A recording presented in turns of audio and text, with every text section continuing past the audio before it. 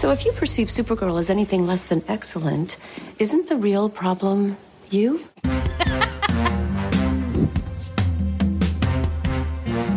This is the Extra Hot Great Podcast, episode 92 for the week of October 26th, 2015. I am Kneeler before Zod, David T. Cole, and I'm here with Stuntcast human parent Sarah D. Bunting. Get it?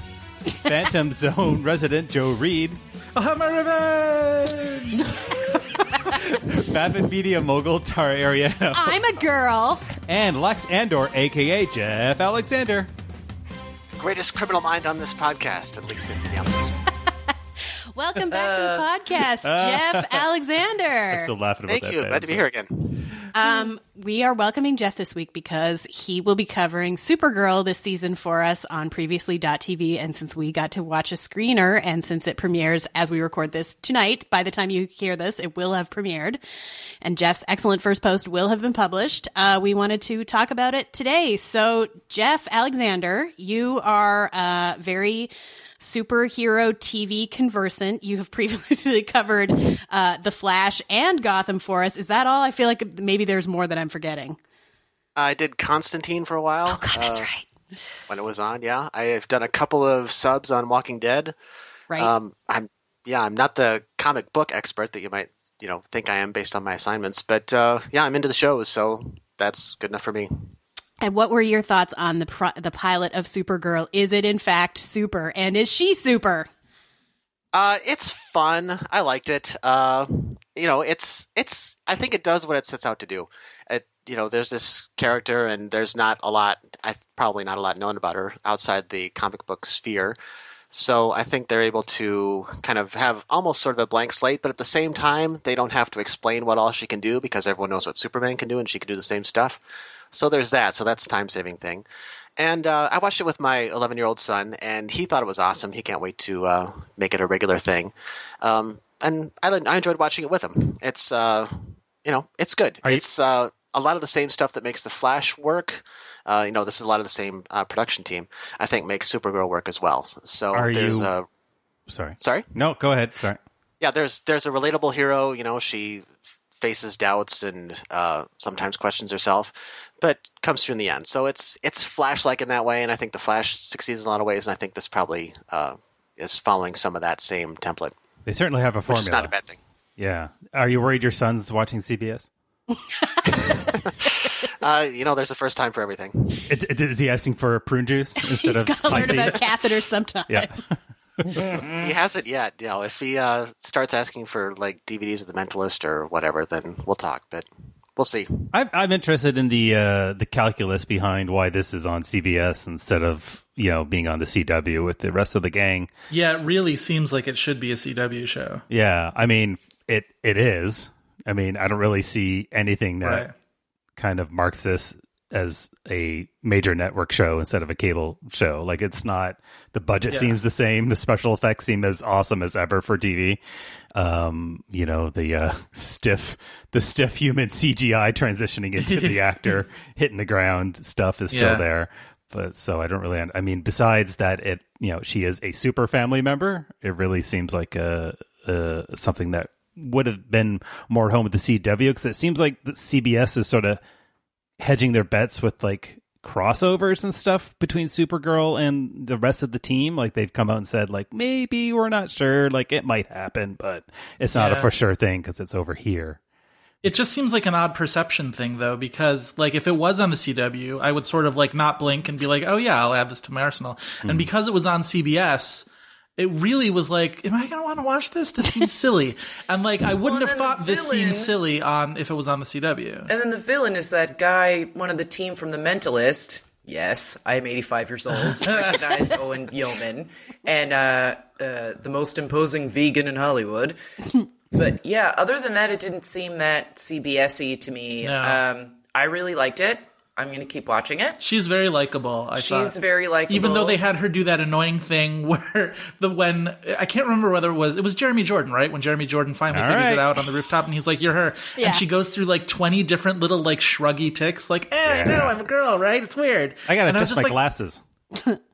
Yeah, just like get her past that part where she's constantly apologizing for the like dissonance of that. Yeah, let's get past the Devil Wear Prada's first 20 minutes and let's get into it. Yeah, exactly. Get her to the point where she's good at stuff. Yeah. Well, I mean, in that regard, they really were able to expedite the origin story stuff to like 10 minutes, which I really appreciated. And Jeff's right. It's mostly because they can tell her story through Superman's story, and it's basically, the same gist, except, she got lost along the way, and then now she's younger than he is. Ladies, right? Yeah, I mean, women drivers, right?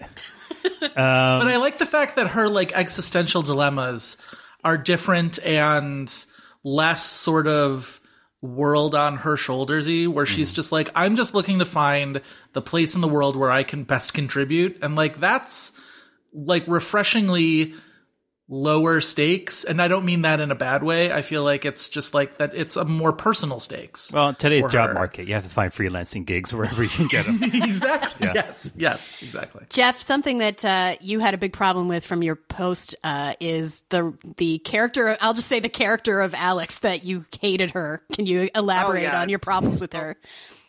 I didn't like, I don't know how much of that is carried over from the comics, but, I thought there was a lot about her character that irritated me, her motivations and, her kind of secret keeping and kind of, not letting Kara, Supergirl, kind of be who she is and kind of encouraging her to, hide who she is based on her own motivations. But at the same time, using who Kara is to advance her own career and her own goals. So, she irritated me. But it's still early. Maybe she'll win me over. We'll see. She kind of turns it around towards the end of the episode. Too little, too late if it were just the one episode, but I'm willing to reserve judgment. I like Kyler Lee a lot as an actress. I liked her on Grey's Anatomy. That character, though, was very muddled in terms of motivation, you're right, in a way that is aggravating. For those who haven't watched the episode, this is the adopted sister of Kara, so they grew up together. And she's an agent. In the home of previous super people actors. It's like a retirement home for... Yeah, I didn't recognize Helen Slater until I saw her name on the Wikipedia. I was like, oh, okay. Well, it was kind of a Criminal Intent reunion as well, because the lead was in a pretty famous, I think, they show it all the time, Criminal Intent episode about, like, murderous ballerinae. Oh, God. It's like Black Swan meets Beautiful Creatures, and nice. she was the, whatever, Sarah, lesser. stop making up stories. Does that sound based on what you know of Criminal Intent, made up? I don't know anything about Criminal Intent except that it was, like, this really problematic place on the forums for a long time. Oh no! Here's the thing to know: a lot of crazy shit people. Sounds made up. Yeah. Mm-hmm. Anyway, getting back to Alex, she belongs to a SHIELD type of organization, right? Which she's an agent in, and so that's the mixture of her motivations. The Department of We Don't Trust Aliens. Yeah. Exactly. Basically. And her boss used to be Carrie Matheson's boss, so that's a whole other can of disgusted worms. I love that actor, so I was in, like, just based on him practically, but we'll see. I think this might be a pilot where the pilot was, like, promising enough that I'm going to be kind of disappointed going forward, but I don't know. We'll see. He's a British actor, right? Yeah. Okay, you can tell. Mm-hmm. Yeah. And I don't normally, like, snap to that kind of stuff, but I was like, okay, like, I could hear it in his voice. What do we think about the overt feminist overtures in this pilot? The, lady in the man's world. Callista Flockhart lean in stuff? Yeah, that stuff. And that just felt like checklisty to me. That felt like a note. Yeah. It felt a little more organic, and it could be to the time period, but I felt like Agent Carter handled that stuff a little bit better in their start, even though it got pretty trying for the series as a whole on Agent Carter, because they really didn't drop it. They really couldn't move on from that. Hopefully, I liked the scene where Kara's like, "Why has it got to be girl? It shouldn't be girl. It's demeaning." And it seemed like it was going to lead up into some whole thing. And Callista Flockhart was just like, "I'm the real superhero here," and I was like, "Okay, you've got me. Like, you've totally won me back." That was a really good line. I liked that a lot. I don't know. I'm not crazy about the Callista Flockhart character. She feels very. She feels like she's from a different show. I mean, I guess it is a different show, the magazine or the whatever, the newspaper stuff, but she really feels like she's trying hard to me. I felt it felt kind of like a J. Jonah Jameson type character where it's just like, oh, you're like filling this role, so you're going to fill it to, 12 on the dial or whatever. Terrifying boss. Yeah, I felt that was, sort of like Dragon Lady or whatever. The same way, J.K. Simmons in the Spider-Man movies is sort of rat-a-tat, like old journalism boss. I don't know. I was okay with that. That kind of a character is made for me. Yeah, exactly. Like Miranda Priestley meets Perry White. Yeah, I guess. Clark Kent's editor. I guess. I just thought all the publishing stuff to me seemed like a little simple-minded. Like, did we really need Kara to explain to us that if she shuts down a paper, people will lose their jobs? Like, we understand it. Yeah. Yeah. Yeah, as super hero origin motivations go, unemployment for probably a few hundred people has got to be one of the reporter buyouts. Not sure that tracks. Although, they could. Maybe that was just set up for like work that they're gonna do vis-a-vis like superheroes in the age of social media and how they're gonna handle her like whatever branding and presence. They have sort of laid the groundwork for that, and that could be kind of a like amusing little subplots, like when they're trying to make her costume and she's like, I wouldn't wear this to the beach. Like, I know there's material there, but for that to be her like for that to be the inciting incident is a little like, whatever. Taxation in the... I think on the Marvel side, I think they've pretty much given up on the alter ego, secret identity stuff. Like, basically people are who they are just because, like, it's so silly. Yeah, right? Like, Clark Kent really is just Superman with a pair of glasses and a tie. And you're also, always saying, phone like, booths. you're standing right beside him. He's Superman. You're so stupid, Lois.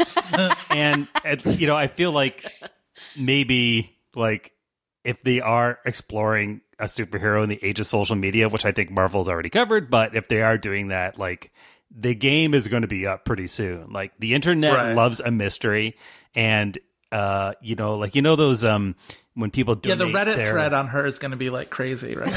Yeah, exactly. Well, she doesn't even wear a mask. Like, she's not really trying to hide who she is either. Well, she's not, but then she doesn't want people to know. It just seems like one of these silly little real world things that needed to be one way or the other. And like, are people really not going to figure out? Like, it's going to be a week or two tops in their universe where people figure it out. It's going to be like, they'll triangulate for sightings and, all this sort of stuff, and they'll realize it's, her origin point somewhere downtown, and blah, blah, blah. If Grace Floric on The Good Wife can be running facial recognition software to find an undercover FBI agent, anything is possible. Oh, really? Yeah, that was last week. Yeah. The Good Wife, they're really good with technology, guys, says the world. Dave Cole shakes his fist every time he hears that. No, Anyway, they're so hilariously bad at it. It's Yeah, I appreciated that they dispensed with, a lot of the main characters knowing who she was from the start. Like, that saves a lot of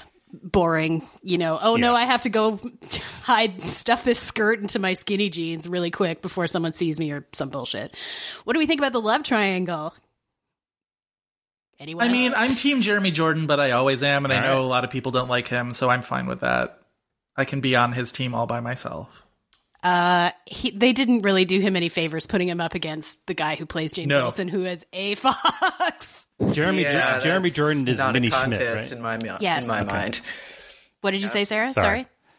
That's not really a close contest. Definitely in my mind. not. I agree. One is a boy, one is that other guy. It's just so weird seeing Jimmy Olsen as this like actual like adult man.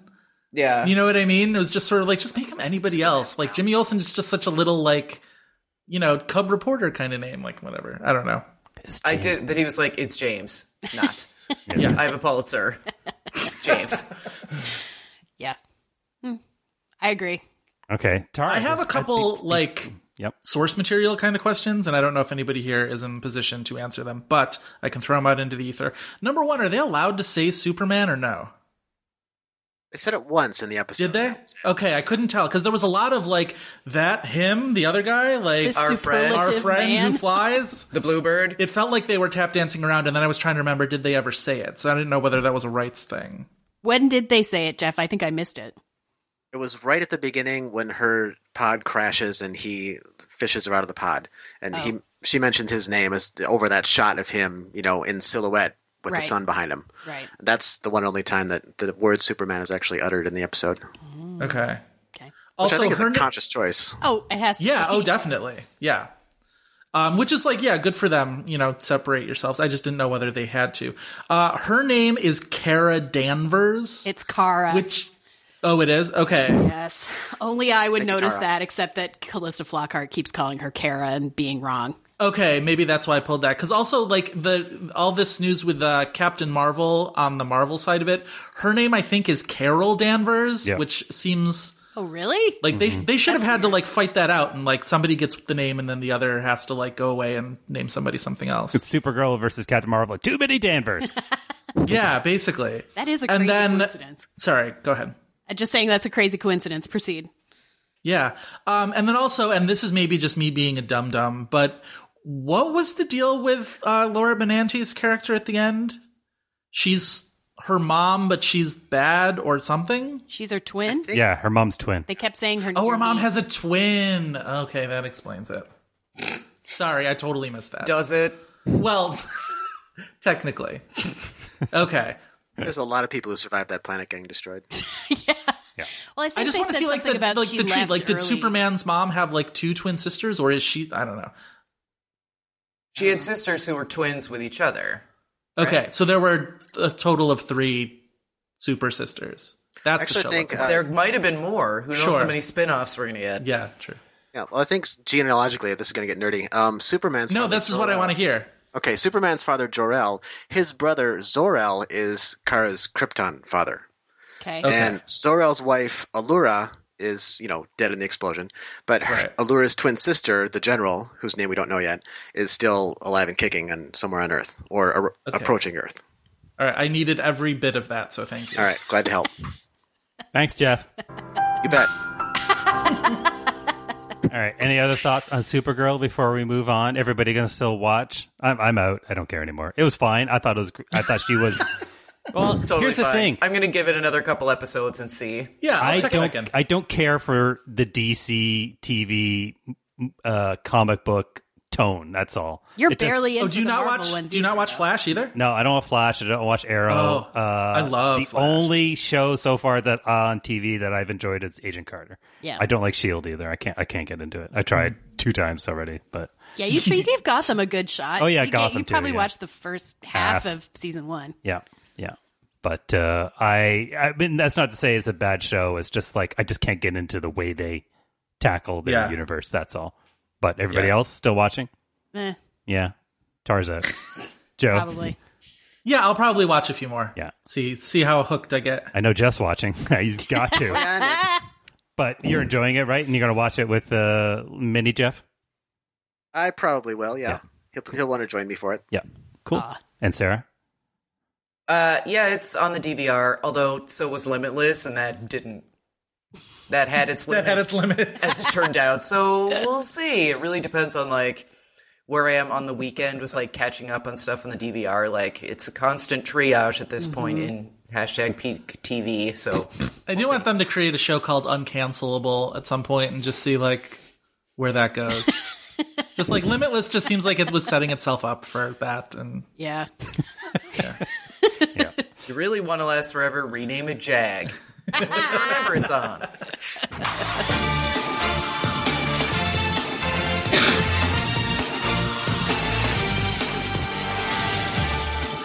Hey, Liv. Hey, Mom. We just finished watching season 9, episode 13 of Face Off. That's right. And we thought it was the last one, but it turns out it's the second last episode. So the episode starts out with everybody having a little conversation on Skype or something with their family and blah, blah, blah. But I thought it was strange that Ben had his friend and a dog and he was almost crying because of his dog. It's his dog's his boost up guy. Yeah, I guess so. maybe Dave Cole knows a little bit more about how much love there is for a dog, but I can't imagine crying seeing my dog on TV. So what's the challenge in this episode? Brr. They have scripts, and what they have to do is they have to make 2 characters that are going to perform on short films. Yes, and they get to work with a director. And their director is someone named Patrick, I think, Totopoulos. And they get to Nice. include 2 teammates that have been eliminated from Face Off before. And I like the idea just for the people who've been coming the latest, just because you know that they have the talent to actually help you. If I were on Face Off, I would choose the people who've been here the most lately and who I knew were good artists and people who would help me. That's right. So you mean contestants that had been eliminated recently? Recently. Yeah. And what were the names? What were the teams and the names of the films that they're doing? So there was one team, that was Nora's team, and Nora did The Prey. There was Evan's team, and Evan did Quarantine Zone, and Ben did Resurrection. And Ben's team was? Jordan, Scott, Then Nora's team was? Jasmine and Meg, And Evan's team was? Kevin and Stevie. Who would you have chosen? I would have chosen Jordan and Meg. Do you like those 2 the best? Yeah, I've seen they can do really cool makeups, and they're a big help, so I would choose them to work with. So everybody was making their 2 characters, and Nora and Ben seemed really good at leading the teams. How was Evan with leading? Well, Evan was sort of like, but he wasn't really concentrating on his team, how they were doing. And then at one point he saw, oh my gosh, my team is going like way behind. And then that's what set him with a setback. Do you think he got the best feedback or the worst feedback or neither? Well, what he did is he got I think the worst feedback because he's the one whose both characters were kind of like Patrick didn't like, and the rest, Ben and Nora, all they had to do is do a little bit of like painting changes, but Evan had to do way more than just a little bit of painting changes. I think Nora did the best out of the 3 of them on her first shot. Yeah, that was pretty good because she did one before. Only one, though. So that's probably why she's most experienced. And who are you looking forward to? Who do you hope will win? I've been liking Nora's artwork recently. I just think that she's got it. I think that she's made the best progress throughout the season. Yep, and that's why she's in the top 3. All right. Well, we'll see next week what happens, and I think it'll be pretty exciting. I'm most excited of the scene shoot. Well, of the film, how it's gonna be, and I'm also excited of seeing who's gonna win. So we'll see all that next time. So bye, Mom. Bye, Liv. All right, everybody, it's time for Project Greenlight. Sarah, why don't you start us off? Because you had a lot of doubts about this latest episode in your post today on Previously.tv. Oh. Yeah, I did. I mean, not that the episode wasn't enjoyable, and not that it wasn't satisfying to see Jason Mann so disappointed at the stunt, which was like the car just like bink off the back of the other car. And he's like, can we do it again? And it's like, this whole episode has been nothing but people telling you it can't be done again. Yeah. My favorite was when he asked Van that, and Van was like, is that a joke? Right. Yeah. Like, There was that like long pregnant pause there where he was just like, You shitting me, man? Like, don't make me actually have to physically say no to you. Yeah. Are you a moron? But it also did seem like they were just going to start like busting out laughing in his face, which also seemed like it would have been fun. And also, he does tend to get these like irrationally big asks that he wants. But my issue with the episode, and not just with this episode, but kind of generally over the run of the whole series, was that like it looked like they were going to lose the non-light and everything's taking forever and they're really behind. And then all of a sudden it's 6 o'clock and they're done. Yeah. Exactly at 6. They happen to finish on this like big emotional scene, which I know they didn't get it in one take, but it kind of, the show made it look like they did. Yes. And this, like the fight that we saw at the end of the last episode just ended. Yeah, it didn't really, you got like the first, 5 seconds of resolution there where Len Amato was just like, oh, it's weird. They both seem to have different, recalls of how that conversation went. And then you're sort of waiting for him to like say what he thinks about that or return to them to make them figure their shit out. And it doesn't, and he doesn't. And nobody That's why knows. I call this show Project Cover Your Ass, because nobody's actually pulling the trigger on anything. And actually, like, it's so frustrating to see all the, I was about to call them characters, all the people in the show complain about the process, but then at least on camera, not actually have that conversation. Yeah.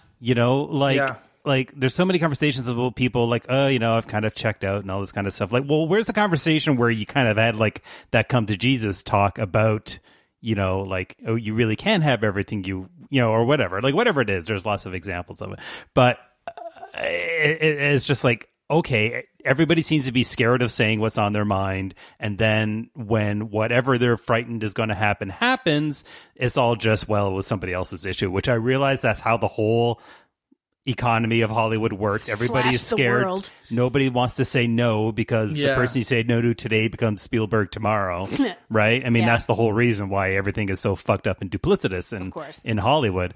But it's just like, it's so frustrating to watch on a show that's supposed to be, the real behind the scenes look at how a movie is made, which I guess it is, but you kind of want to see a little more. Well, and the very process that they spend so much time complaining about is what inevitably bails them out in the end. Yeah. Because they always sort of come back in and save it at the end somehow. Right. So they don't look bad on TV. And there are a lot of clashes and conflicts that just kind of trail off, which could be realistic. But if you're going to make the TV show. Yeah. Well, have that conversation. TV show. But also HBO's the ones where they've got this movie on the schedule. They're already promoting it. They can't exactly walk you up to that line and actually say, this movie is a product of the compromises that were made because these things weren't ideal, even though that does seem to be what we're seeing. But they're not really, they seem to be trying to push it towards that, well, things seem to work out. And it's like, well, yeah, there's always the more honest thing to say would be, this is the movie you're getting because we ran out of time and because we only had so much money and because, these are the limitations. This is what you get. Every movie, yeah. right? But here's the honest conversation I wanted to have, and let's use the stunt as an example.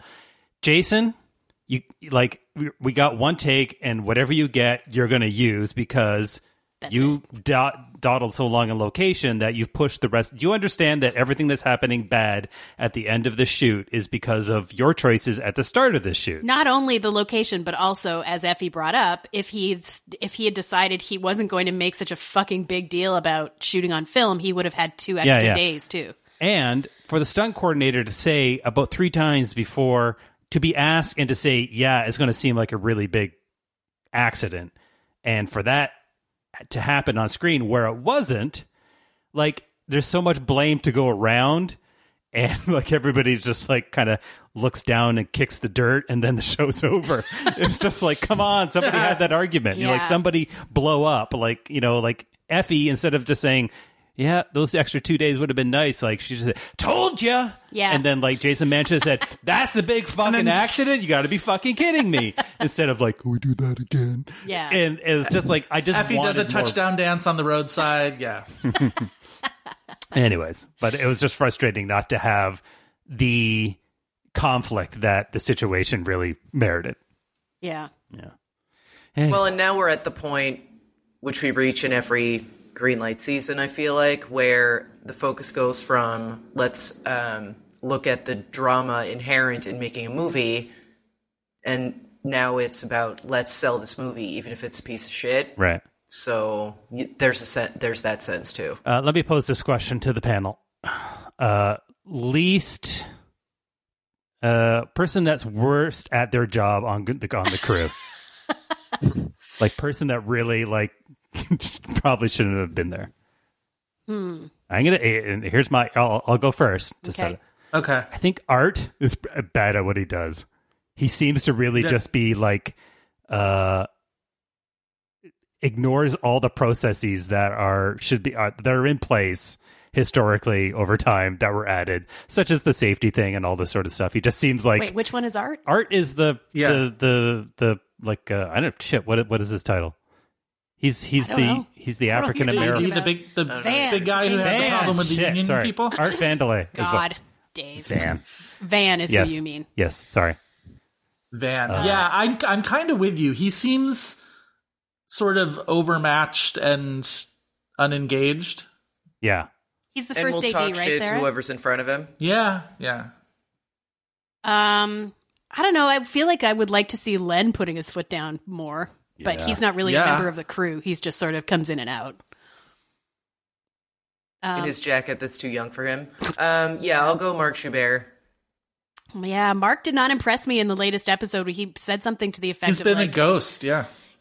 But he also said something like, well, we didn't have the Effie. He phrased it in some way that made it seem like he thought Effie was lying about the budget with regard to the stunt. Like we didn't have the money that she said we had or something. Whereas like, it was again, like to Dave's point, a very cover your ass moment where he was like, well, she says we didn't. I don't know. How do I have any way of knowing that? Like, cause that's her job. Why would she lie? Like just out of spite, whatever, dude. It's funny, I keep going back to that moment in one of the first few episodes where he was like, I don't want to play the middleman in this. Yeah. Which, sure, I wouldn't either. But it seemed like he should have, for the good of everything, been more of a, go-between for people. Completely honest. Once you realize that, like, Effie and Jason were not going to ever be able to, deal with each other. To be completely honest, I don't understand what his job is, and I thought he was the middleman, basically. I thought he was the grease that keeps... I think that should have been... I think that is his job. Okay. Isn't he a producer of the show? Isn't that his job? Of Project Greenlight? Yeah. Okay. That's what I thought, but I thought he was on the movie staff. I don't know. See, that's how much attention I pay. What you thought? I just seemed like he was supposed to be the person that makes everything run smoothly. So he was, by nature, supposed to be the guy who gets in between things. And he just seems to be like, not to like, things just happen around him, like the Fairley exit and stuff like that. He just says, oh no, oh no, oh no, oh no. And then like, that's it. Anyways. All right. Well, all right, next week. Next week's the finale. God, it's too soon. Yeah. Well, we really screwed up. This should have been his own podcast. Because I feel like this segment is always a little bit too long for the podcast, but always way too short for everything we really want to say. It's true. Yeah.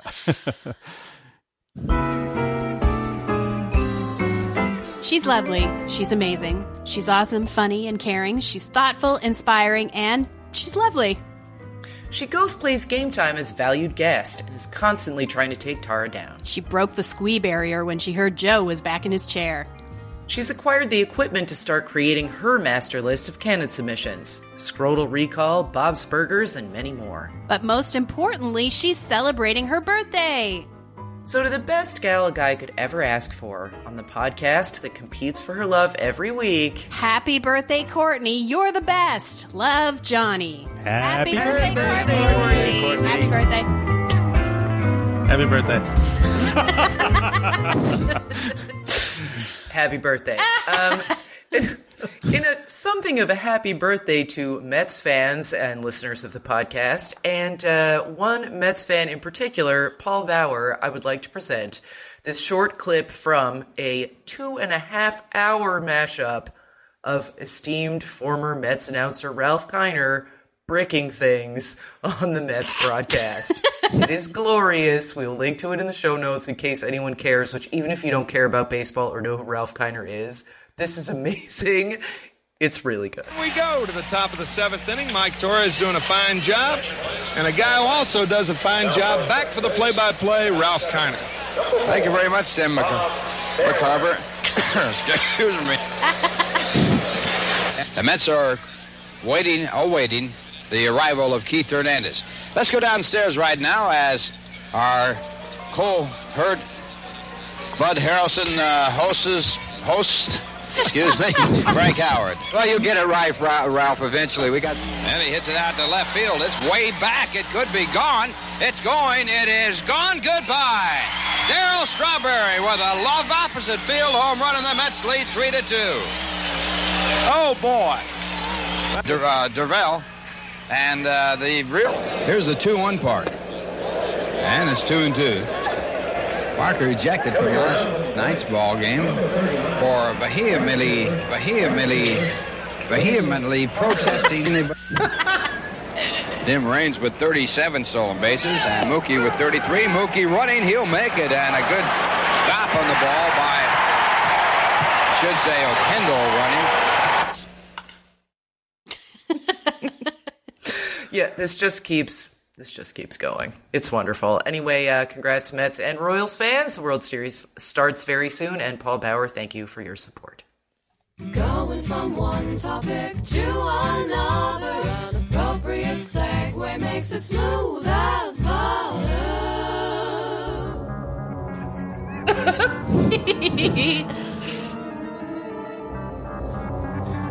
Hello, everybody, and welcome back to The Blotter Presents.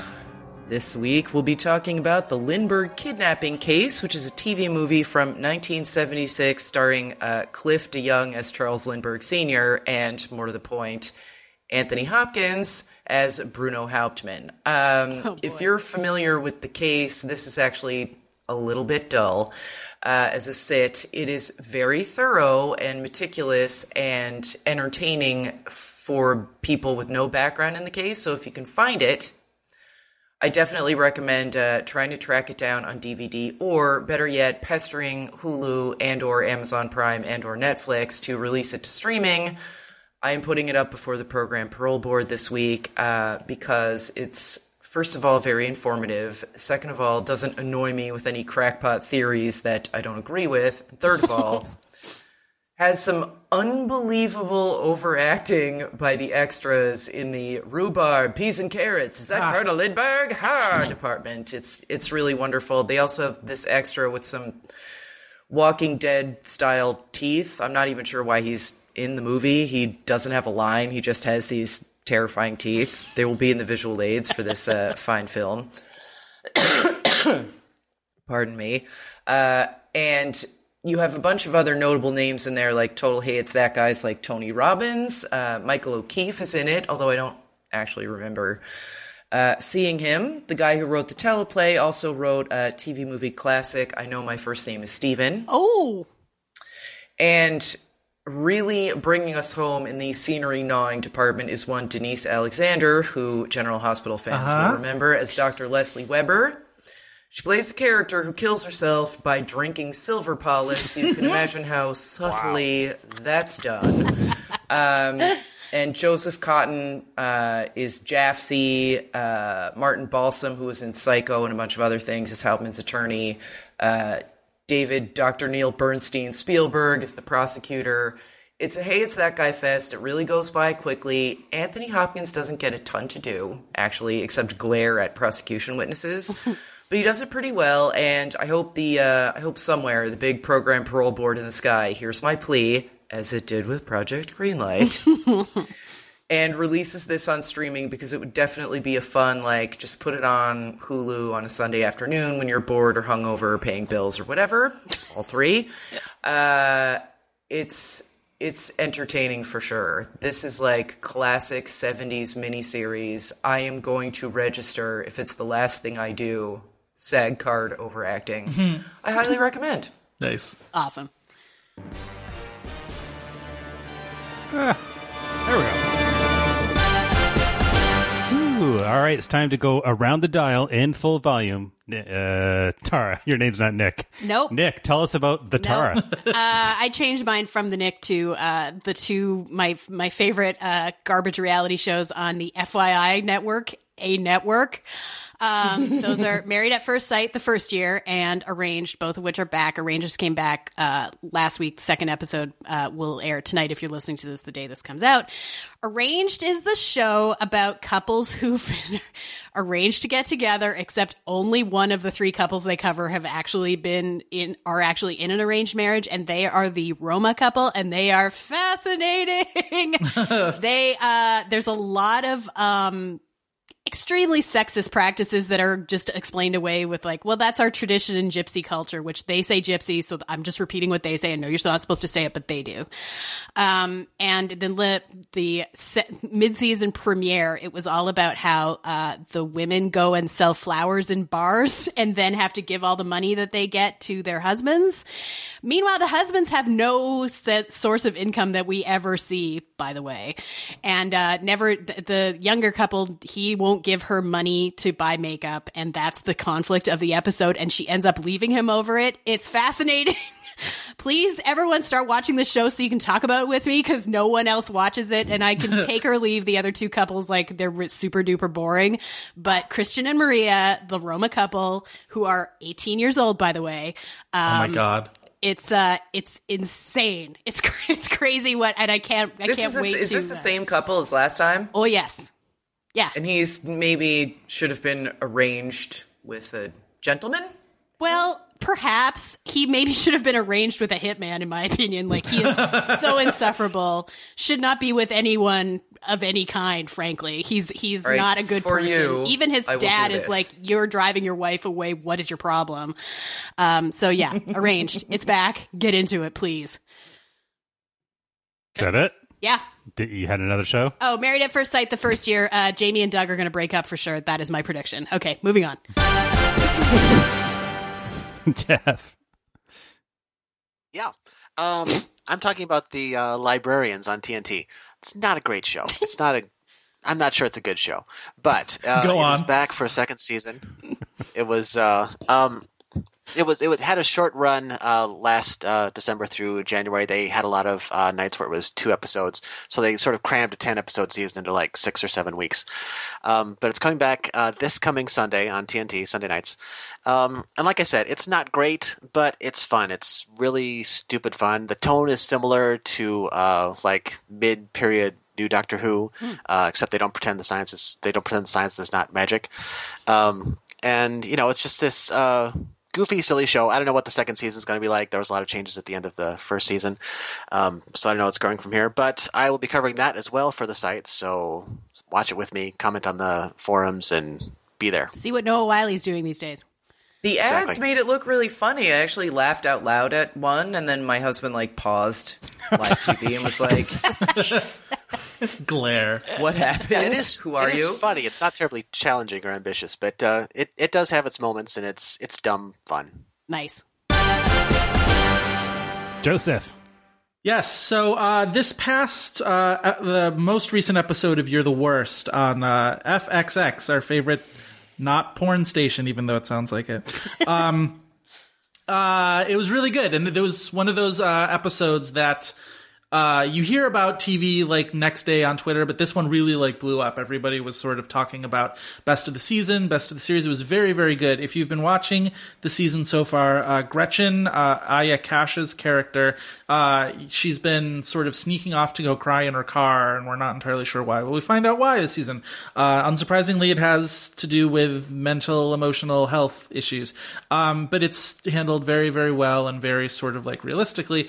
And I just wanted to make sure that everybody who saw that kind of chatter knows it was also very funny. It really was. I know it made it sound like one of those like comedy bummer episodes that get praised a lot, where it was like, remember that episode of Community where Troy turned 21 and he decided he was like depressed and sad about everything, and it wasn't funny, it was just sort of like a bummer of an episode, and then I decided that I didn't like Community anymore. This is not that. There are the 3 funniest things of the entire season of the show are in that, one of them being a fantastic running Hakuna Matata joke, one being Jimmy's reaction to finding out that there's a mouse in the apartment, which is a completely legitimate reaction, horrifying. Everybody else should think it's a big deal. And then there's a scene where throughout the episode, Gretchen's just sort of like dancing to keep her like, self from realizing how like awful she feels, and Lindsay comes over and just starts seamlessly like glides into dancing, and it's Lindsay, so she's just like feeling her boobs and like grinding up on air, and it's phenomenally funny. So just like don't be afraid of like the comedy of like bummerness with this. Like it's really, really funny. It's a really wonderful So it's episode. not I know my first name is Alex. No, it is not. It is not very special. It is just it's great. Yep. So agree. All right, take us home, Sarah.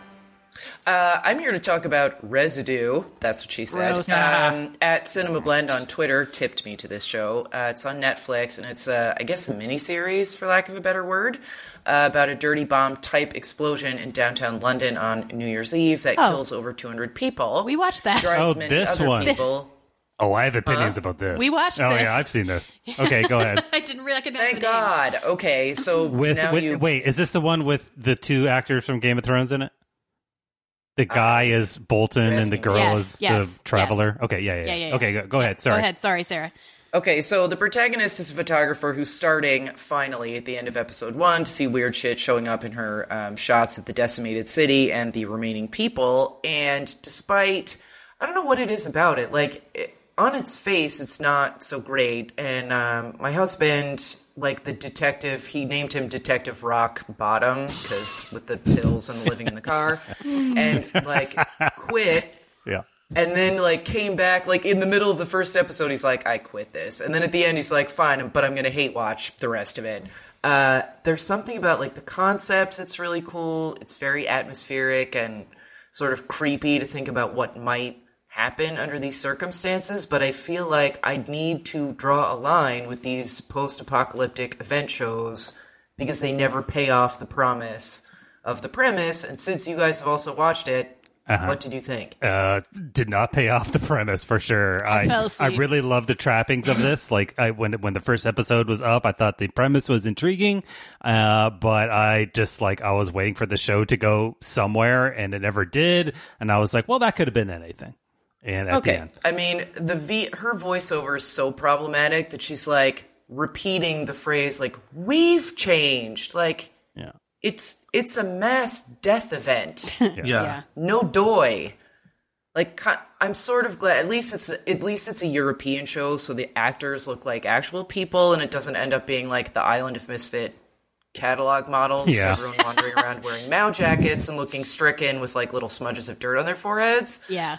But if you say it doesn't pay it off, then maybe I should quit it. Yeah, But what episode are you on? Hear from listeners who also watched it and maybe thought differently. Can I all just bump in to say, pursuant to our minis last week, that Rock Bottom would be a fantastic name for a television show where Detective Rockland Atkins is joined by Felicity O'Bottom. Yeah. That's all. Somebody write it. It's just, those are your names. Approved. What episode are you on, Sarah? Just watched the first one and was like, not sure if I should invest. They set up the world well, but then they didn't really know what to do with it. And it, like, seriously, it goes from 60 to 0 in 3 episodes. The way it was sold to me and why I thought we should try it is that whoever was tweeting about it said that it was like a Black Mirror miniseries, and like that's what you would hope. Yeah. But it's like this it really just makes you realize, sometimes you only need an hour to tell a story. You don't necessarily even need 3. Like if this was compressed into 1, I feel like it might have been more interesting. Black Mirror Agreed. style, but your mileage may Thanks vary. for the tip.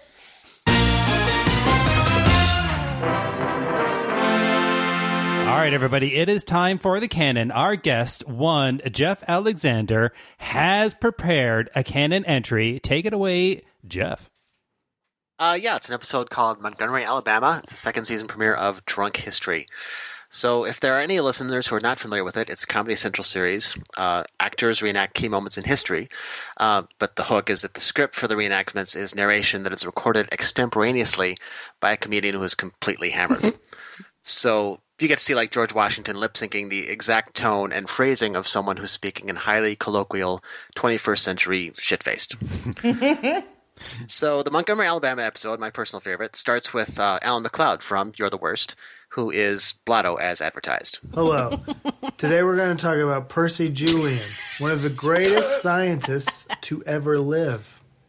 Percy Julian was born in Montgomery, Alabama in 1899. So that meant he was growing up as a kid in Jim Crow segregation land. Can we pause for a second? I wasn't sure how this was going to work with just the audio of it because it's such a visual show, but that is still really funny. Yeah. Right? Yes. I know. Okay, I felt the same way. proceed. That's all. Yeah, so that moment he's walking past a sign that says Jim Crow segregation land. Yeah. So anyways, the bit goes on. Percy Julian grows up, and he is being played by Jordan Peele. Tara's written on the site before about how well Jordan Peele does this. He balances the dignity of the great scientist, but at the same time performing this completely drunk dialogue. So anyway, Percy Julian, he was still facing racism at university in Indiana, and then he had to go to Austria to pursue his PhD. He's like, this place is amazing. I mean, we're doing real work here, guys. Carbons and hydrogens, oxygens and carbotrons. And that's molecules for you. I love that. Unfortunately, Percy Julian was a little indiscreet in some letters that he sent back home. Percy's back in America. He's like, I'm back. I'm from Vienna. I got my PhD. No big deal. Let's just keep doing some science, guys. And then his boss, the president at Howard University, is like, no. All those letters that you wrote about all those babes you were hooking up with in Vienna, this is very embarrassing to Howard University, so we need you to resign. And Percy's like, what? These were personal letters. And he's like, there's a lot of opportunities. Opportunities? You guys, I guess. Yeah, so then he gets hired on as the director of research at the Glidden Paint Company. So Percy and his team were studying soybeans in the lab. They're going, this molecule goes to this molecule, and we boom, and then we have this molecule, and it's going to this molecule, and then boom. We're having a good time. So he's working on all this stuff. And then there's a lab accident. Dr. Julian discovers a way to make steroids using soybeans, which is hard to overestimate the scientific significance of that, but Alan McLeod does try. At that time, they were getting steroids from, like, horse piss. Everybody was like, whoa, Percy just made progesterone out of a bean. He didn't even have to, like, use a horse stick for that. There's only so many horse sticks. There's, like, 1 million soybeans per every one horse dick. Okay. Yeah, again, you don't really get the effect over the audio, but you have to imagine Jordan Peele and Derek Waters in period costume appearing to explain it using these exact words. And then Dr. Julian from there goes on to make some discoveries that are literally too numerous to mention. Can I just, like... AMC Network's Sundance Now is a premium streaming video service offering a rich selection of prestige dramas, heart-stopping thrillers, and gripping true crime series from around the world. Sundance Now believes that life is more enriching when experienced through perspectives that differ from our own. Why is Sundance Now so awesome? Sundance Now's catalog includes award-winning original content, international exclusives, and hard-to-find properties at a fair price. You get premium content and no commercials for as low as $4.99 a month with an annual membership. And you can enjoy it anywhere. Sundance Now works on all your favorite devices. Download the app or watch online on Apple and Android devices, Amazon Fire TV, Google Chromecast, Roku, and more. My favorite aspect of Sundance Now is their documentary library. Pop culture investigations like The Cult of J.T. Leroy, The Pussy Riot doc, and that must-see for Project Runway fans, Bill Cunningham, New York. But the catalog is impressively deep on the true crime front, too. There are lots of films I've covered for my true crime newsletter, but just as many I haven't had a chance to watch yet, and I had to force myself not to start Valentine Road instead of recording this ad, so let's get to that promo code so that I can get back to the film, and you can join me free for 30 days. Start streaming your next obsession. To try Sundance Now free for 30 days, go to sundancenow.com and use promo code EHG. That's SUNDANCENOW.com and use promo code EHG for 30 days of free streaming. Thanks, Sundance Now. Can you just scroll a list of all the stuff he created? Yeah, we can. Because that would be the most efficient way. Just while you're talking. I can't. But I hope you're seeing the list of all the stuff he created because it's insane. It's like all these a lot hands of are stuff. scrolling down screen, and he pops one in his mouth and appears to eat it, and they just do all that in post, and so yeah. But the show depends on a lot of visual gags, obviously. So it's cool that it invents a new one there, and plus there's Jordan Peele. So the next segment is narrated by Amber Ruffin. She's a writer on Late Night with Seth Meyers, and naturally she's 3 sheets to the wind. Guess what? In Montgomery, Alabama, in 1955, a young black woman became the first person who was arrested for not giving up her seat to a white lady on the bus. That young woman's name is Claudette Colvin. Yeah, it's a famous story, but with a less famous protagonist. So 15-year-old Claudette Colvin refuses to give up her seat on the bus to a white woman. So Claudette's like, you, I'm sitting. Have a seat. White lady's like, I will not have a seat. The bus driver's like, I'm gonna get the cops. So the cops are like, move. Claudette's like, I shall not be moved. And they drag her off the bus. The only thing she knows to do is to go, it's my constitutional right. And they're like, it's 1955, and we don't have to do so you. Claudette's like, 1955. It was sorry. So, wait, what? Yeah, there you go. So as the story goes on, mail pours into the local NAACP office where it's read by the secretary, who's played by Lisa Bonet, and her name is Rosa Parks. That's right. So later, when the local NAACP chapter decides to hold the Montgomery bus boycott, they decide for PR reasons that Claudette Colvin should not be the face of the campaign. So they stage the whole thing again, the whole arrest, but this time Rosa Parks is tapped to get arrested. But she had to act like, oh, I was just tired. Aren't I not threatening white people? And then white people were like, oh, she's just tired. We're eating this up. So then the NAACP handed out the flyers announcing the bus boycott, and Claudette Colvin gets one. And Claudette Colvin is like, I can't believe that I'm finding out through a flyer that Rosa Parks did exactly what I did. I feel very hurt. Claudette Colvin is like, ouch. And at that same time, she finds out she's pregnant. She's like, her high school finds out that she's pregnant, so she's kicked out of high school. She's like, you know what? I'm moving to Burning Man. Did I say Burning Man? I thought Burning Man. Well, I said Birmingham. Burning Man. Now I can't say Burning Man. Uh-oh. Okay. I'm in a tailspin. Yeah, so of course they have that with half-naked hipsters dancing around a confused, unsung civil rights hero from the 1950s. So this is one of many examples where drunk history taught me something I didn't know before, and I'm obviously not the only one.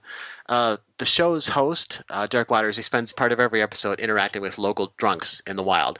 And in this case, we get the following exchange. At the heart of the city is the civil rights era. Rosa Parks, the bus boycott, Martin Luther King. And how about Claudette Colvin? Claudette Colvin. I'll tell you, I'm the first person to tell you that I don't even know who she is. So there you go. And then there's the third segment. It's about the heavyweight boxing championship battle between Joe Louis and the German boxer Max Schmeling in the 1930s.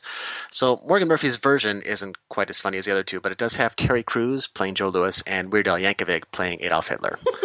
So we learned that Joe Louis lost the first fight against Schmeling because he was overconfident. He didn't prepare.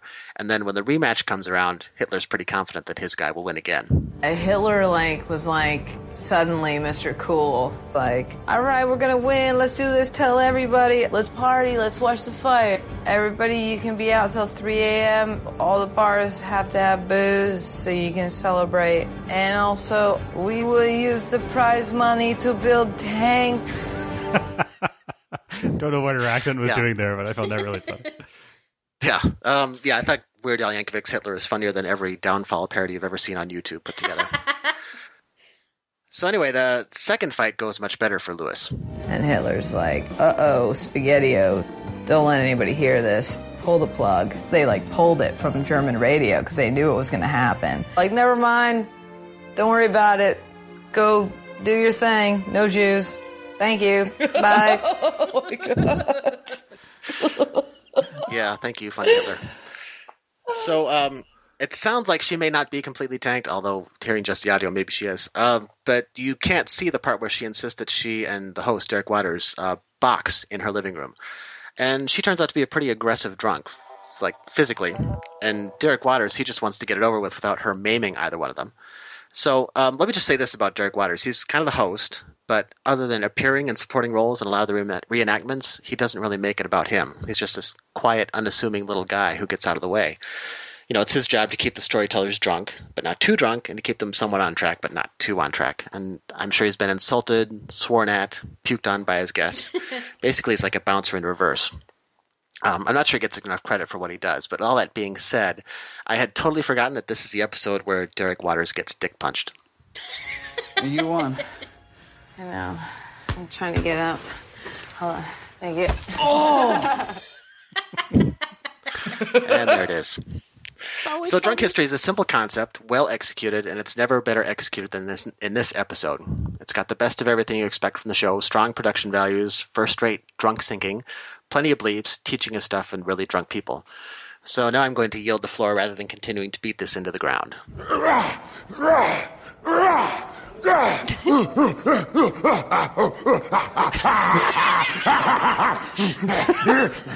And 1, 2, 1, 2.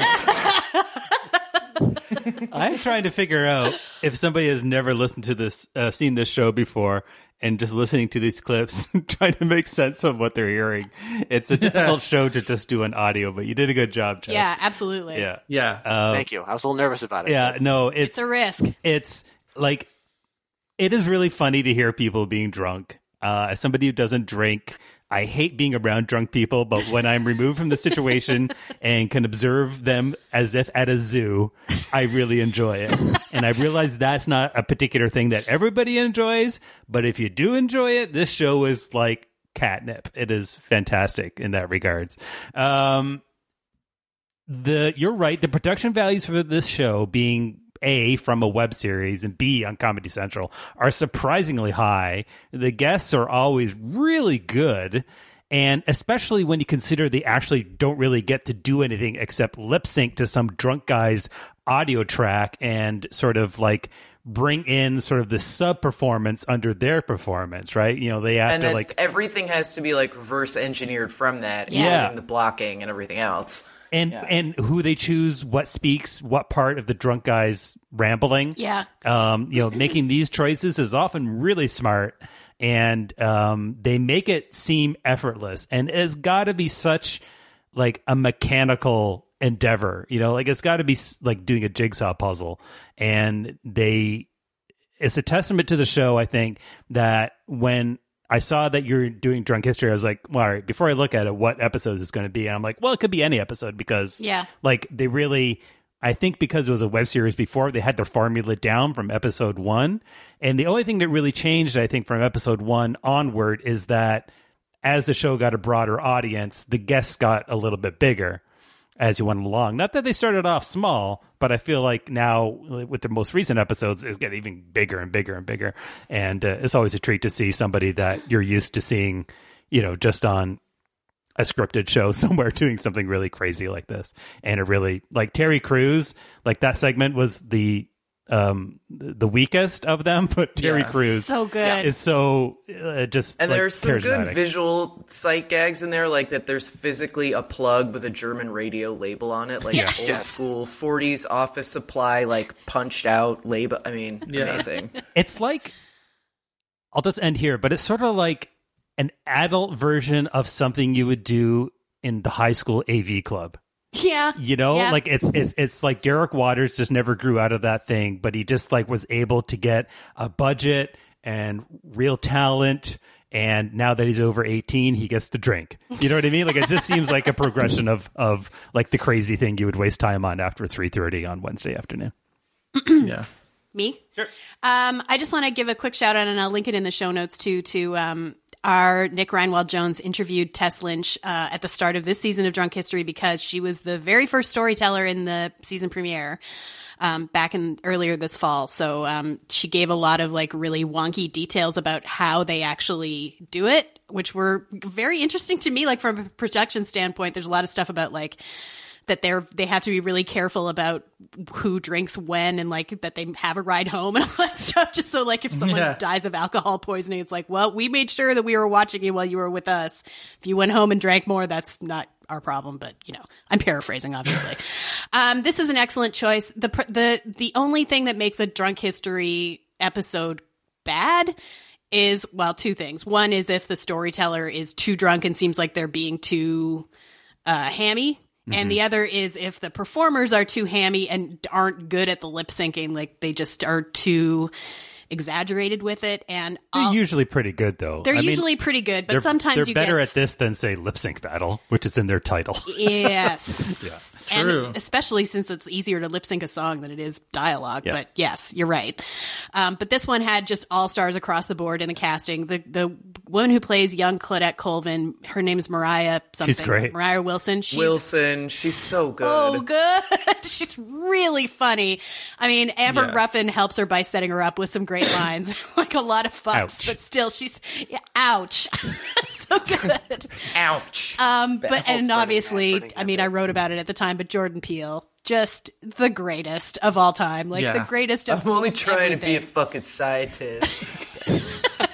Throwing his pencil down, These are private fucking letters. So good. So, I mean, I really have nothing to add to Jeff's case. It also educated me a lot about history, but it was hilarious. And this episode in particular was really well cast across the board, storytellers and performers alike. So excellent choice, Jeff. Good job. Sarah.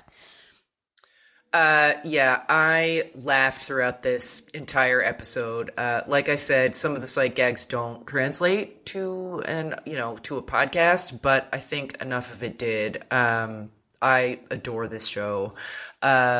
I think I need someone on the panel to make a white lady the chime for when I text them.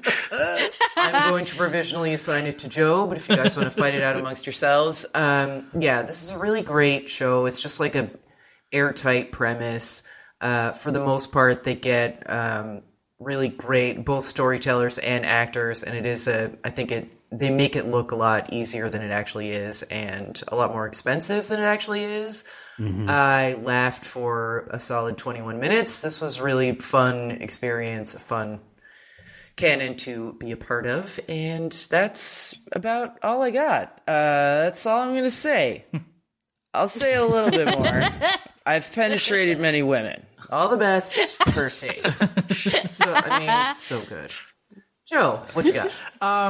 So I love Drunk History. It's so funny. It's so creative. It always makes me think of the acting process in a really interesting way. The people who actually do the lip syncing of the drunk dialogue. I think it puts me into that space in a way that doesn't detract from the show. I think it kind of adds to the show. It gives it another little extra layer.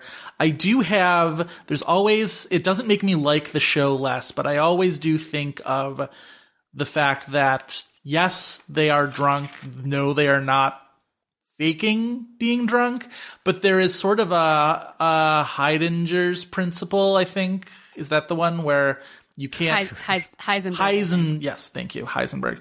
I'm a dummy. Sorry, guys.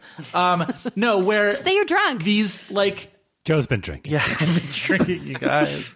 I love you. I have to lip sync this later, so keep it short. Yeah. No, where if you know that you are on Drunk History, you know that you're getting drunk, but you know that you are also performing, and there is an unconscious prompt to play up aspects of how drunk you are versus I would agree where I with feel like the show, there's a sort of purity to the premise of the show where it's just sort of like, these are, funny stories because this is how, you would talk and try to explain something, but you can't because you're drunk. And it's, like I said, it doesn't make me not like the show, but it does sort of nag at me a little bit where it's just sort of like, there are times that the storytellers, I don't really think it gets that way in this one so much, but there are times when it feels like the storytellers are sort of goosing their own inebriation levels a little bit. I think there's probably more belching than there might be if it were a hidden camera, but I think that part's hilarious, so I don't have a problem with it. Yeah, belching is not going to lose them any points with you at all. Yeah. I think it's part of the same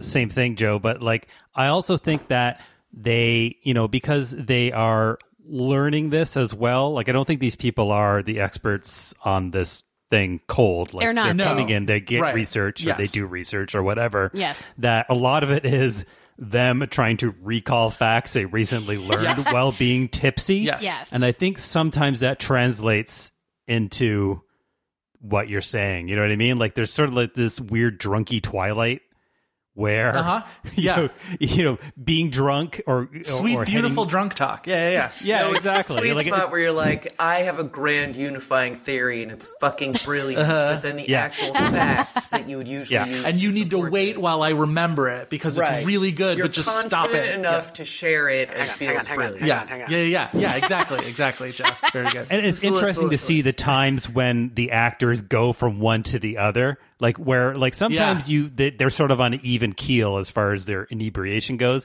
but sometimes there is a progression from lucid storytelling to on the floor making love to their dog kind of stuff. There was one and with an those ones are inventor. interesting. I don't remember who the storyteller was or who the inventor was, but there was this like visible, like there was a moment where you're like, barfing is happening. Oh yeah. It might not be on camera. Yeah. It's happening. And I like the moments where the actors sort of step out of the sketch a little bit and sort of will like look at each other or look at the camera and be like, sort of like the long pauses. Yeah.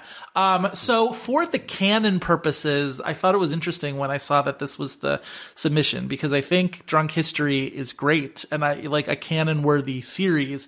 And I sort of started to think of what could possibly separate one episode from another to sort of make the case that like, no, this is the drunk history of all the drunk histories. Of all the, you guys, this is the best drunk history. It's so hard not to go into that. No, I'm naturally slurry. I don't understand it. No, why this among all the drunk histories would be the one. I think it's the word histories that lends itself to slurring. Anyway, and I was sort of worried that we were going to run into that problem with this, where there is really no one drunk history that does anything differently to sort of make it special.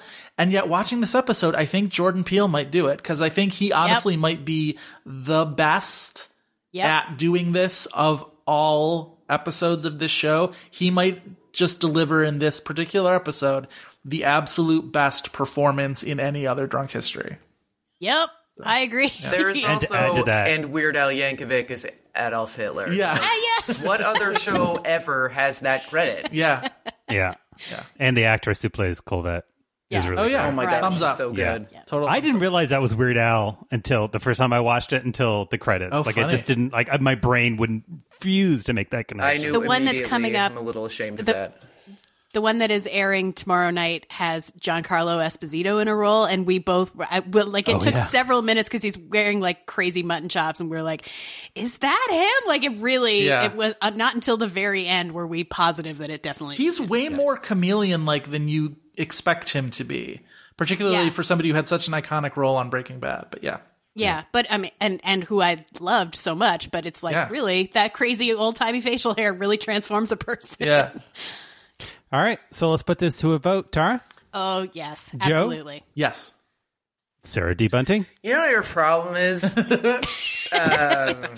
What? Yes. All right, so this is our first 4 sweep vote. Woo! Very good.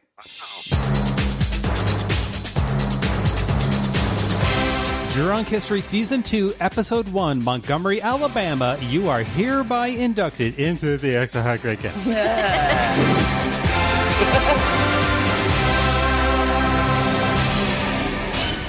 Americans love a winner. Yeah. And will not tolerate a loser. Nope. It's time for Winner and a Loser of the Week. And I just want to point out that's the first time in about a month I didn't screw up the clips in that segment. Good job, All right. Dave. Thank you very much, Tara. You have our winner. I do. It's Fox's upcoming live Rocky Horror Picture Show, but also just the concept of live musical events in general, that we might be getting to a saturation point. ITV in Britain just announced last week that they're doing a live Sound of Music also for Christmas. This one will not star Carrie Underwood. It's some British broad who was from Mr. Selfridge. I don't know. But how could anyone else do it?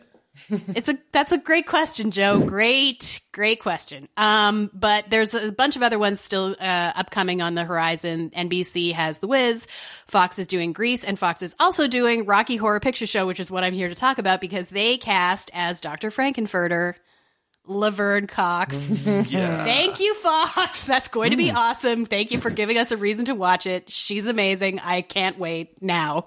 Before I would have not cared, but good job on the casting.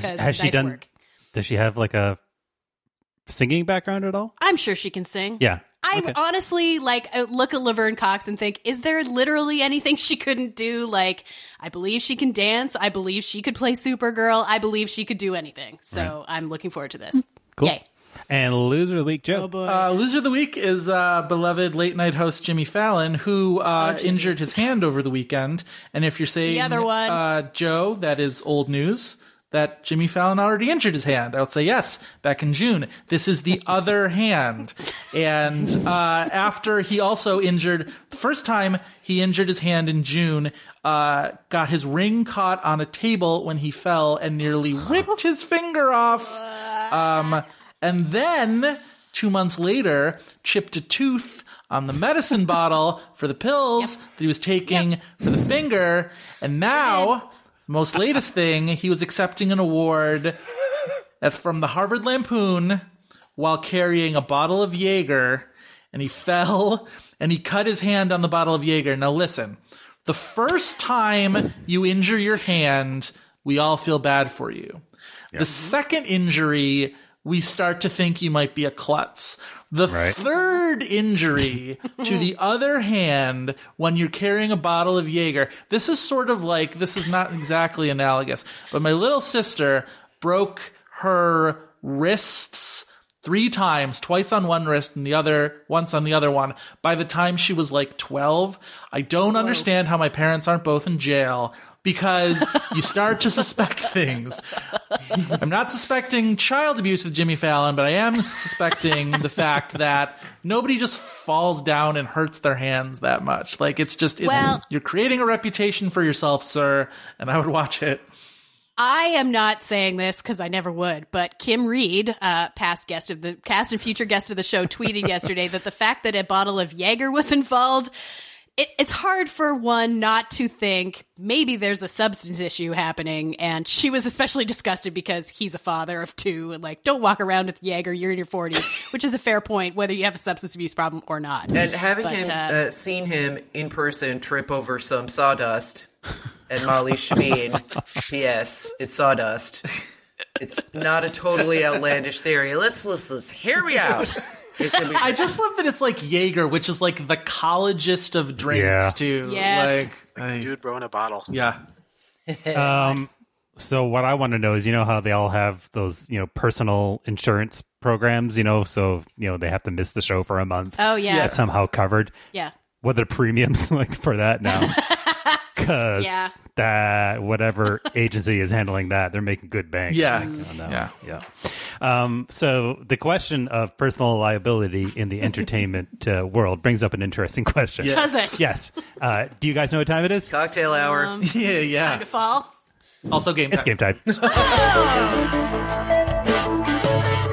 Well, that's disappointing.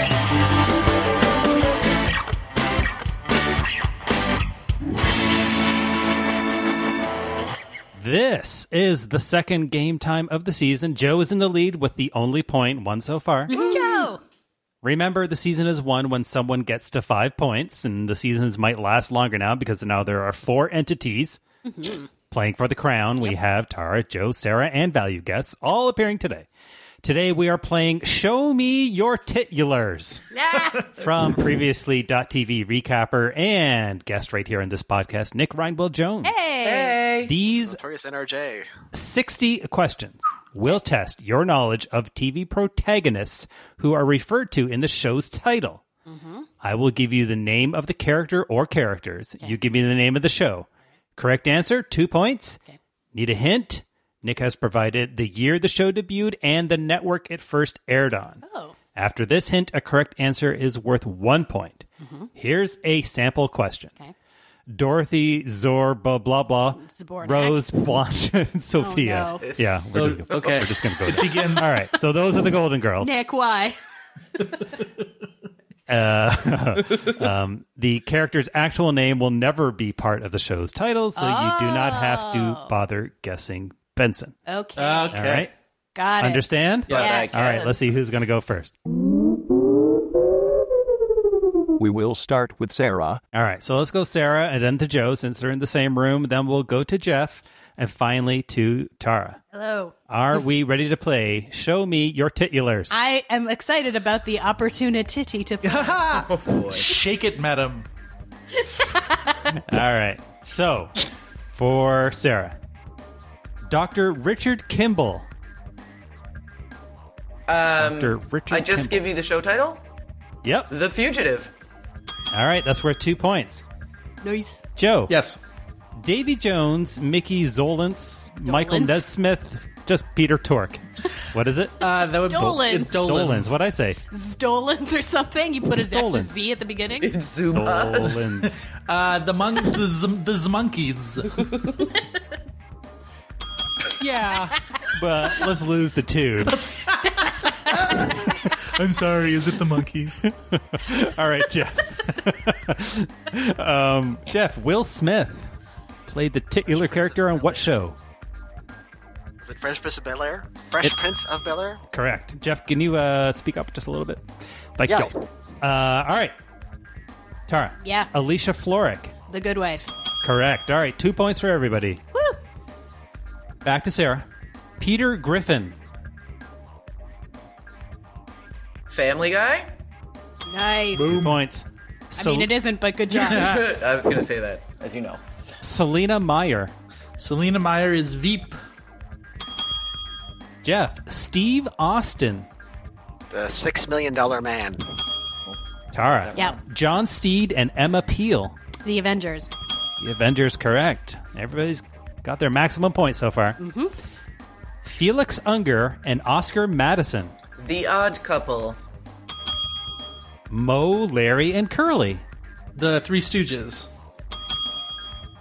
Phil Miller. For Jeff. Phil Miller.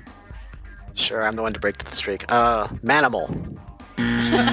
Confidently said. I like your spirit. He makes the 2 point grab, but incorrect. That was the last man on Earth. Yeah. Okay. Dan Humphrey. Dan Gossip Girl.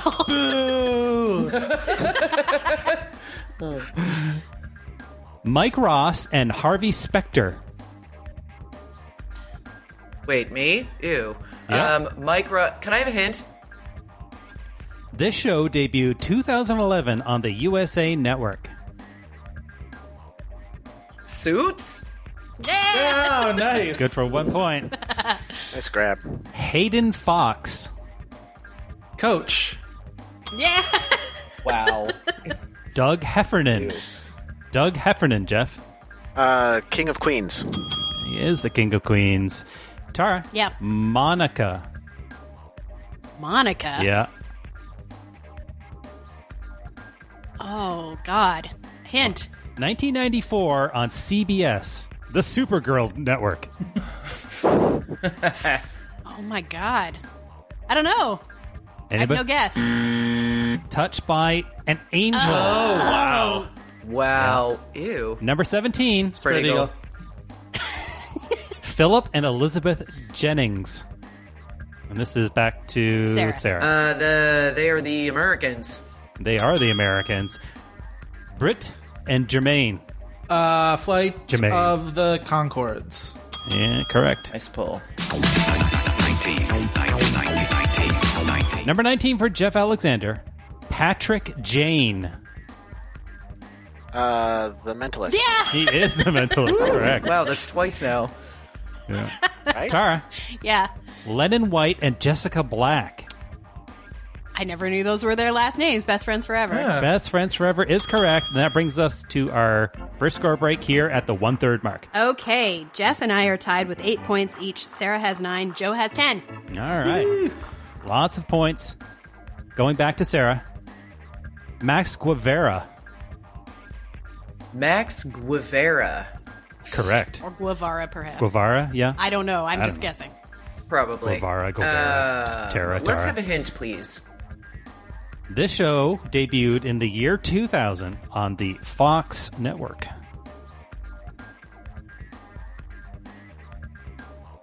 Oh, it can't be Prophet. I don't know. Fringe. That's a little early. Anybody? No. Dark Angel. Oh. Right. Yeah. All right, Joe. Yes. Max Black and Carolyn Channing. Max Black and Carolyn Channing. Hint, Or please. Caroline. 2011 on CBS. Max Black, Caroline, or Carolyn Channing. CBS. The Supergirl Network. I don't know. The Hawaii Five-O's. They are Two Broke Girls. Oh, right. God. Wow, this is a great name. Wilkin Brattle. Wilkin Brattle, Jeff. Executioner. Yeah, that's wow. Executioner. Nice. The only one who could have gotten that question got it. All right, Tara. Yeah. Bonnie Plunkett. Hint. 2013, CBS.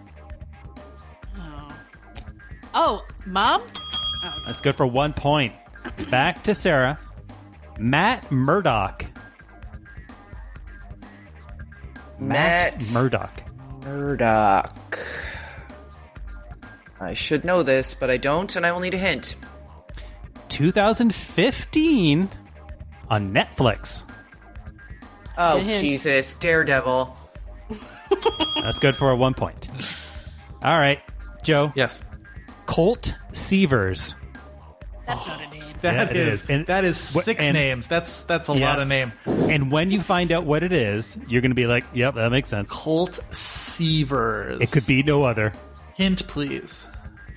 1981, right? God. Let's Okay. make a little more sense now. Joe wasn't ABC. alive then. I know. Joe's ABC. 12. Yeah, the network distinctions don't matter so much for me back then. 81 Colt Seavers Yeah. was Durango. yeah, right. Just kidding. Not a thing. The Eliminator. Equalizer. That's what I was thinking. From, Equalizer. from the Kids in the Hall skit? No. He's the guy. Colt Seavers is like, No, I meant he's the not Equalizer. He's not the Equalizer, because I believe that was CBS. He is the Fall Guy. Okay. Okay. Yeah. That was a tough one. Jeffrey. Billy Crystal and Josh Gad.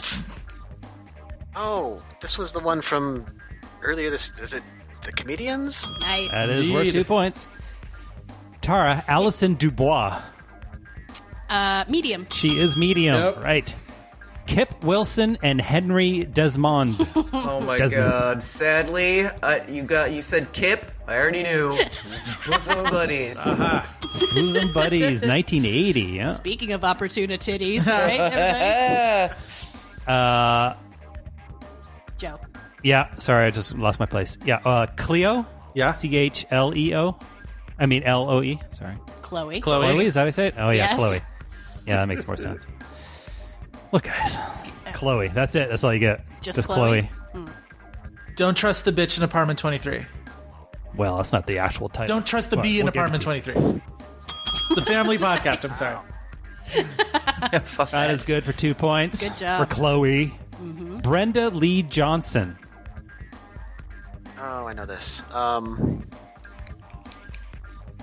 all Lee right, Johnson. Can I have a clue, please? Yes, 2000? Oh, hang on. It's a closer. All right, we'll give it to you. I didn't get to the year. That's good for 2 points. Never forget my generosity, Jeff Alexander. One day I'll come back to you and ask for a favor. I'll put it in the ledger. He's giving you a Jeff point. Yeah. Anne Marie. Anne Marie? Yeah. Hint. 1966. Fuck off. Yep, on ABC. Titular character from what show? Nursey. I don't know. That girl. Oh. That girl. She never had a last name? Her? Maybe Marie was her last name. Doesn't Doesn't matter. Proceed. Stefan Salvador and Damon Salvador. Just Stefan and Damon. Damon? Salvatore. I can't stick your name bashing. Well, yes. getting sick of you saying things wrong. Do I? Stefan and Damon Salvatore. Vampire Diaries. There you go. Yes. Oh, okay. Barry? I believe it's Barry. It's Beret. Beret? Al Lenny. Yeah, Barry Allen. Barry Allen is the Flash. He is a Flash. Corey Matthews. Corey Matthews, Jeff. Is that Boy Meets World? It is. Nice. Fran Fine. The nanny. There you go. Yeah, waiting for that one. Hannah Baxter or Belle. And who is this again? Sarah. Yeah, thank you. Hannah Baxter or Belle? Yep. Hint. 2007 on Showtime.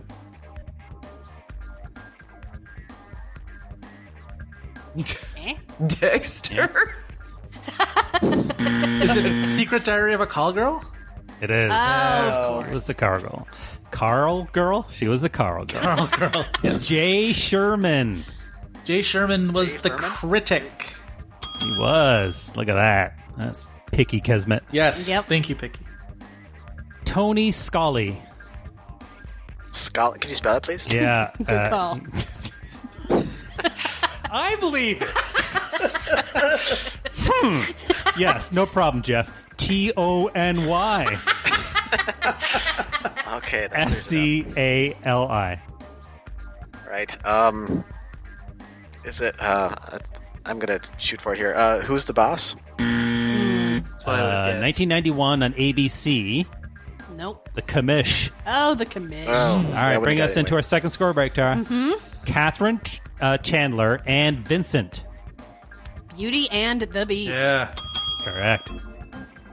Okay. So close. Sarah has 14. I have 15. Jeff and Joe are tied with 16 each. Holy crap. Super close. Wow. All right. 20 questions left. Starting off with Sarah. Sabrina Duncan, Jill Moreau, and Kelly Doesn't matter. Garnett. Charlie's Doesn't Angels. Yep. Ralph Hinkley. Ralph Hinkley. Yeah. Hinkley. The faces you guys are missing are Hint, please. Joe history. It's your favorite year, 1981. Oh my god. It's not The Fall Guy. Okay. It was on ABC. It was on ABC on 1981. Ralph Hinkley. Was this titular character? Yeah, you know, Sheriff Lobo. I don't know. Believe it or not. Believe it or not, Joe. Oh, is no way. Oh. Greatest American hero. Of course. Ralph Hanley for a while. Really? After the Reagan shooting. Oh, that makes sense. Oh, Yeah, interesting. they changed it to That Hanley quick for a trip while, then to changed Ellis it back. Island. Yeah. Melinda Gordon. Melinda Gordon. Can I have a clue, please? Yes. 2005 on CBS, the Supergirl network. I know that's not funny, but I'm sticking with it. All right. Melinda Gordon. Manimal. It's a ghost whisperer. Oh, the ghost. Oh, her. Yeah. It's the ghost whisperer. Tara. Yes. Dr. Jonathan Chase.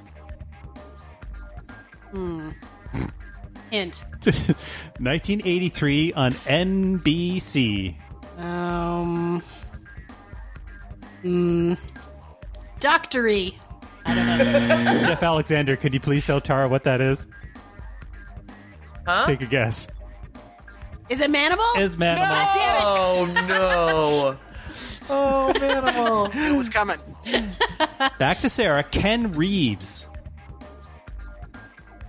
Ken Reeves. Ken Reeves. Hint. 1978 on CBS. Guys, that's the Supergirl network. Now you've said it so many times it is funny, like jingling your keys in front of a baby. 1978 on the, It touched your heart. on the Supergirl network. Yep. Ken Reeves. Airwolf? I like that guess. The White Shadow. Oh, sure. Jesus. I believe Airwolf would be the, HK-724 would be the actor.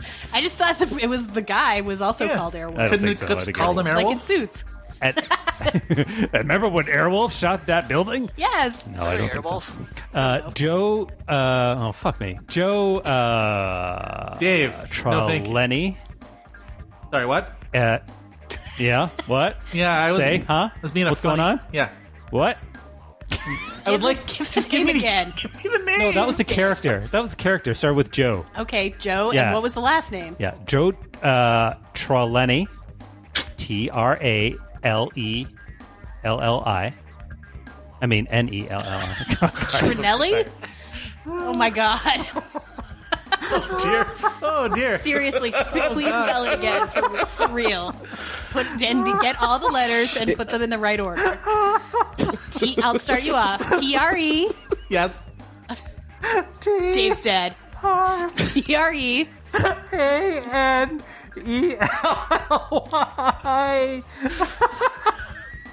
I apologize to everyone within the sound of my voice. Oh dear. Oh no. Jesus. Ow. Okay, you gotta pull it together because I'm gonna need a hint. Yeah. T. I'm sorry, Joe. TNT? Joe TRANELLI.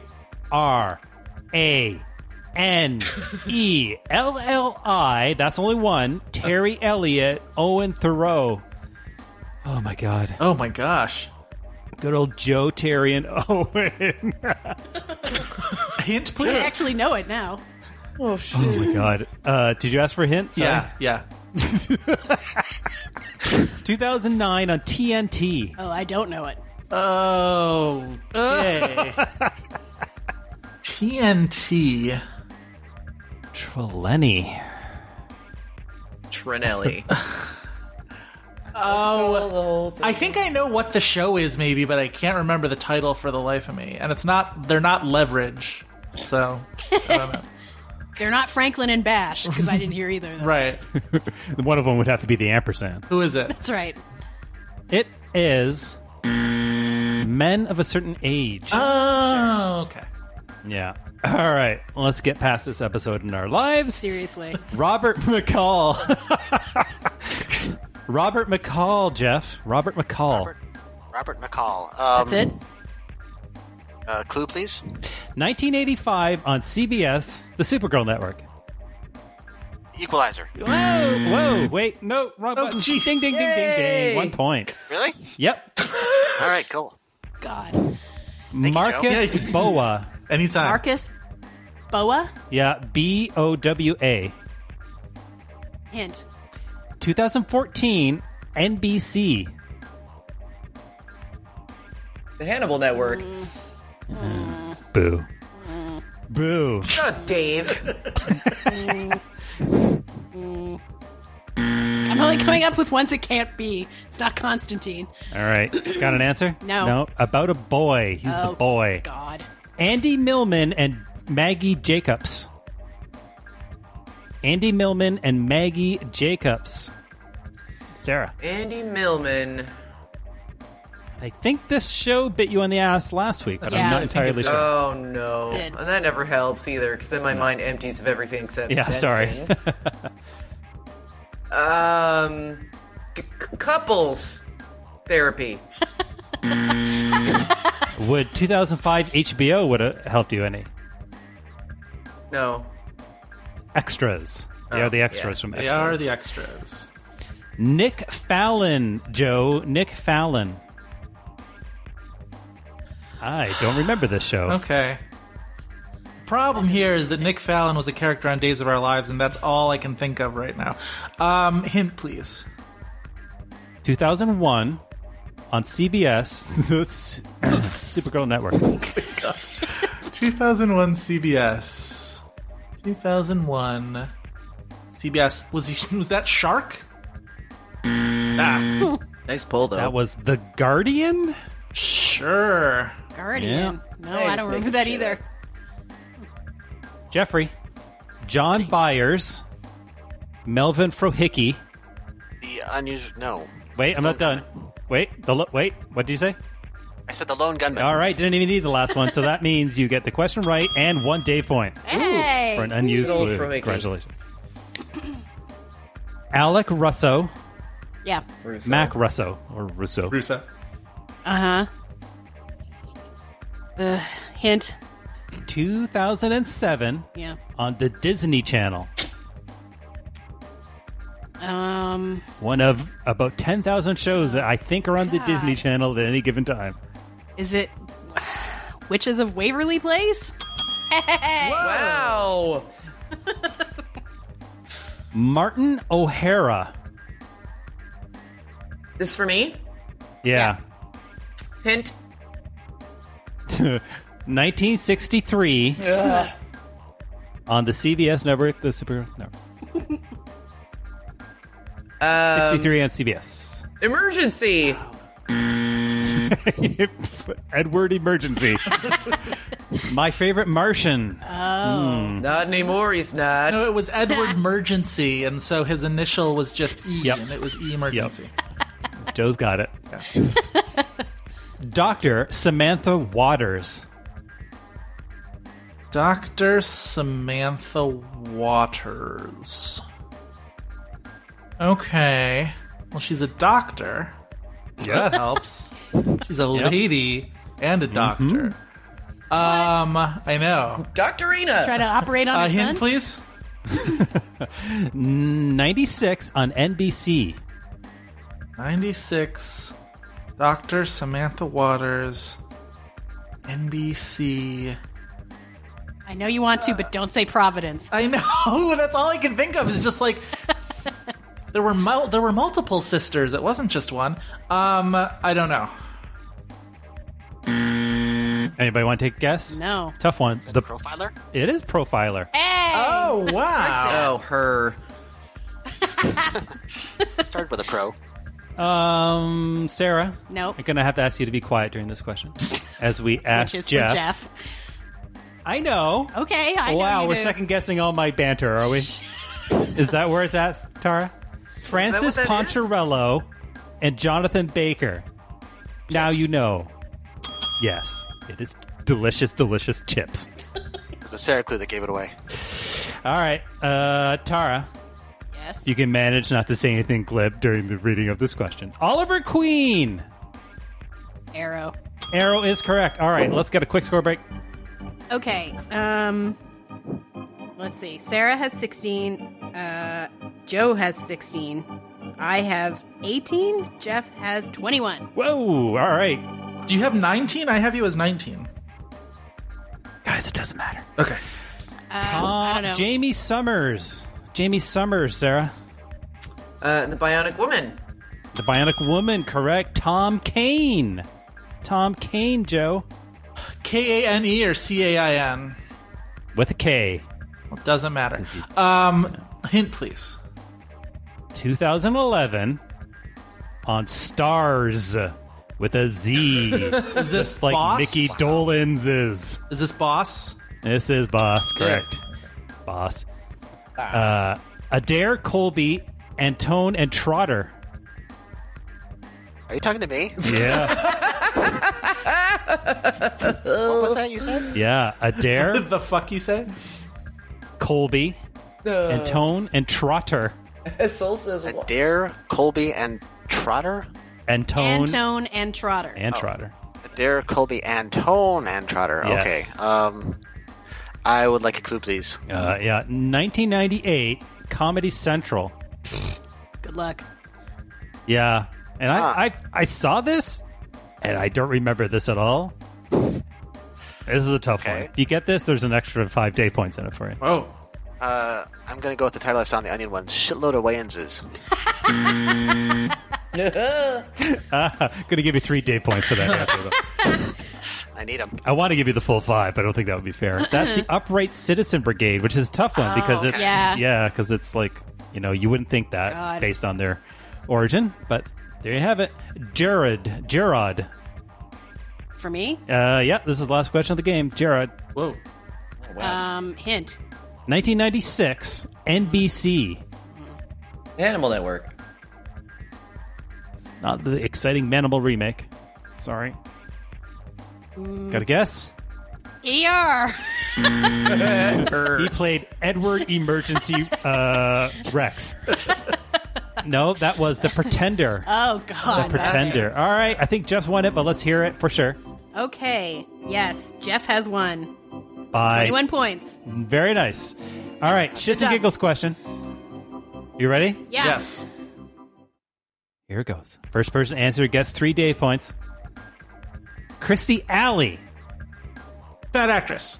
Fat actress. Yeah. Correct. 3 day points for Mr. Jeff. I mean, you're not Jeff. Value guess. God damn it, Dave! Negro Days Raid! Oh, guys. Oh, not good day Jeff. from Mr. Dave Cole. Oh, my God. Nope, wrong Dave. Everything is even worse than worse. Guys, what's happening on the site? Nothing good. Well, that's it for another episode of Extra Hot Great. We put on our skimpiest skirts for the discussion of Supergirl on CBS, henceforth known as the Supergirl Network. And EHG's own Supergirl Liv gave us her report on the season's penultimate episode of the Face-Off. Speaking of penultimate episodes, Project Greenlight covered the wrapping of the Leisure Oh, fuck me. I can't talk anymore! Somebody help Dave! There was a baseball thing. The blotter did a thing. We went around the dial. There was drunk history, and Jeff did good there. There was winners and losers, and then Jeff did good again in game time. Remember! We're listening.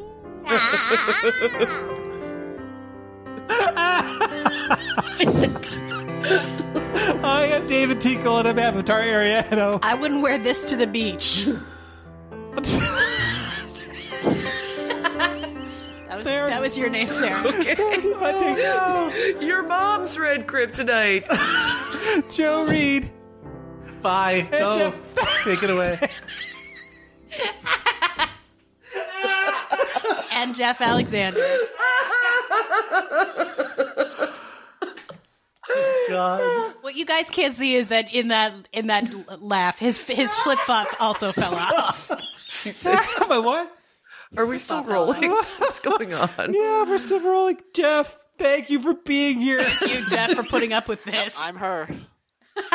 We'll see you next time or not. I don't know. This feels like it could be the last episode of Extra Hot Great. Uh-oh, Spaghetti-O. Don't let anybody hear this. Pull the plug. Oh, my God.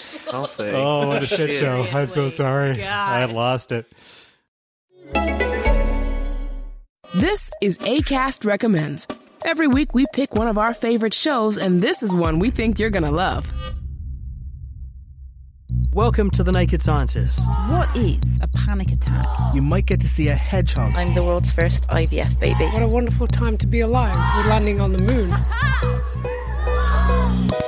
Every week, our podcast covers cutting-edge news, great stories, and hands-on science.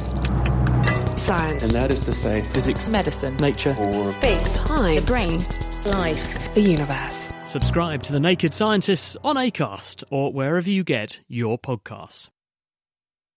Acast is home to the biggest podcasts from the U.S. and around the world. Subscribe to this show and hundreds more now via Acast. or wherever you get your podcasts.